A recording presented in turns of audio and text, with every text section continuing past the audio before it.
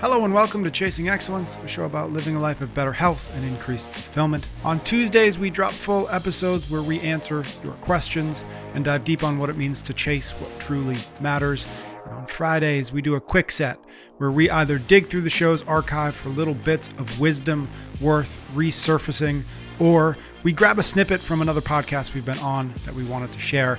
This week, we've got the latter with a clip from a longer convo that Ben had recently with James Greer of the Behind the Shield podcast. Thank you to James for letting us share this little bit. If you want more from James from his show, check out Behind the Shield wherever you are listening to this. Let's get into the clip. For the last 2 years, we went through this global pandemic, and I optimistically was thinking, well, fantastic. We're finally going to have this wellness conversation. We're going to talk about maybe organic farming again. We're going to put local farms back in communities. We're going to talk about, community. We're going to look at exercise. We're going to look at the way we feed our children in schools and PE programs. And what I saw from the wellness lens was all the wellness voices were almost held as heresy. How dare you say that my 300-pound grandmother died from obesity? It was COVID that killed her. And what happened was we were told not to be, to basically destroy community, to close parks and beaches, stay inside. We'll tell you until you lose autonomy as well. But you can deliver fast food and alcohol to your house where you watch Tiger King. So we not only lost... we won't only get to speak alongside the other voices, but they were muted. And that 2 years was completely lost. And, I argue that the way that we elevate this country, just as you said, it's the environment, it's ownership. And it's very easy for a fitness influencer to say, hey, if you just eat salad and get up at 5 o'clock and jump in an ice bath, you can have abs like me. No. You may understand whatever has taken you to where you are now, but Steve grew up in poverty and was fed, the shitty foods his whole life, and if there was any food at all. Totally different conversation. On the corner of his street, there's a McDonald's and a KFC. There's not a Whole Foods. So what was your perspective coming from a wellness background where you've been, walking the walk for so many years of these last 2 years? And even though it seems like those lessons have kind of been forgotten already, what can we do on the wave of this to push the wellness conversation in this country? The first part is being, accepting the reality of which we are in. You and I are not going to solve it. And that I don't think that should be the goal. Because if we do, we're going to get really frustrated along the way. I think that our roles and our goals are to influence, or at least share some opinions with people that are raising their hand going, I'm curious. The people that aren't curious, it's not where I want to put my effort. And if they are going to put their heads in the sand like an ostrich and just go like, nope, this is it, and how dare you, and this is, that's it. To me, it's not a worthwhile fight, and I want to fight fights that are worth fighting. So where do I think it starts? It starts with conversations like this, and I honestly believe that the conversations are the biggest thing. From me being on podcasts like this and my own, I've had at least a half a dozen people write to me saying, you're not going to believe this, but I actually got permission to run a health class in my school, and I have complete ownership of the material and the curriculum.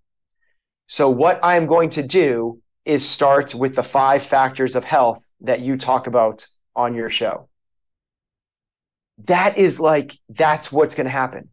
Is, to me, we learn through the government, through religion, and through schools. That's where most education comes from. Yes, it's from the parents, but the parents got it from there. That's where we're most strongly influenced.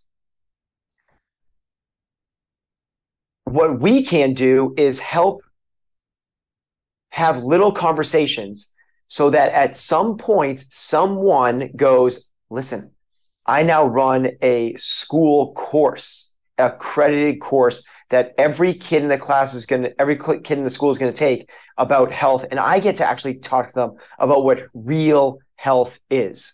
It's not 20 minutes of elliptical 3 times a week and then eat a whole bunch of cereal. I get to actually have a real conversation, talk to these. That's where I think the revolution's going to happen. And by the way, I actually believe it's already happening. It's, revolutions don't happen overnight. We've had, a whole bunch of them from the, agricultural revolution. We stopped being hunter and gatherers, and now we've settled down to we know how to grow our own crops and create livestock. So because of that, we can settle down in one area, and because that's cities grew. That's why we got cities. From there, you had the Industrial Revolution, and all of a sudden now things can move faster than a horse. Literally, information didn't travel faster than a horse, and until the Industrial Revolution. And now you have the steam engine and all the things that come along with that. Then you have the technological revolution, which is and by the way, these things speed up. Like it took hundreds of thousands of years for the first one, and then it took thousands of years for the second one. And now they're having it, and then 100 years for the next one. And now they're happening at like every decade. The technological revolution, now it's a medical revolution, the transportation revolution, and here comes the health revolution. CrossFit has a huge part of that. Before CrossFit came along, it's kind of weird to think about this, but the health revolution, there like gyms, health clubs did not exist in the 70s. There was no such thing. There was little places that weird people could go to work out, but there was no health clubs. Well, through the 70s, 80s, and 90s, those things exploded. Early 2000s, CrossFit comes along and revolutionizes and goes, actually, this is how you get fit. And now we're seeing the shift from the sea of machines and then just all the, like sit down and do the pec deck, like you talked about earlier, to actually like we have rubber floors and rigs and space to actually move like a human being. It's happening there. And then we have to have the conversation about food. Like it wasn't necessary 1,000 years ago, because 1,000 years ago, there was no processed and certainly no ultra processed foods, but now there is. So now we have to have this kind of resurgence of what nutrition actually is. And then similar to that, a couple thousand years ago, there wasn't any manufactured stress. There was only real stress. Real stress being like, I need to make sure I have shelter to weather the storm. I need to make sure I have food so I can survive the winter.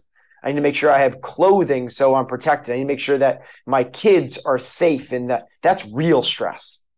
But now we have social media and traffic and jobs and all sorts of other, the news. It's all this manufactured stuff. So now you have these new things, the luxuries of, I should say the complications of luxury. Now we have to have this kind of resurgence back to the way that humanity was intended to live, which is going to take some effort. It's just, it's that old saying that, hard times create hard men create soft times create soft men. It's just one of those, it's a cyclical thing, and it's going to take some time. And us having these little conversations can have the little one-offs where we influence one person, that one person influences their family in a certain way. But then every now and then, it's not just that one person influencing their own lives or maybe their family. That person gets the opportunity to change legislation, change a community, change a school. And that's where this thing happens. And it will take a full generation for it to have real meaningful impact, but it's happening. Yeah, well, I agree. I think we're at the beginning of a paradigm shift, and I'm, I guess, described as an angry optimist. I'm optimistic, but kind of, pissed off at the same time.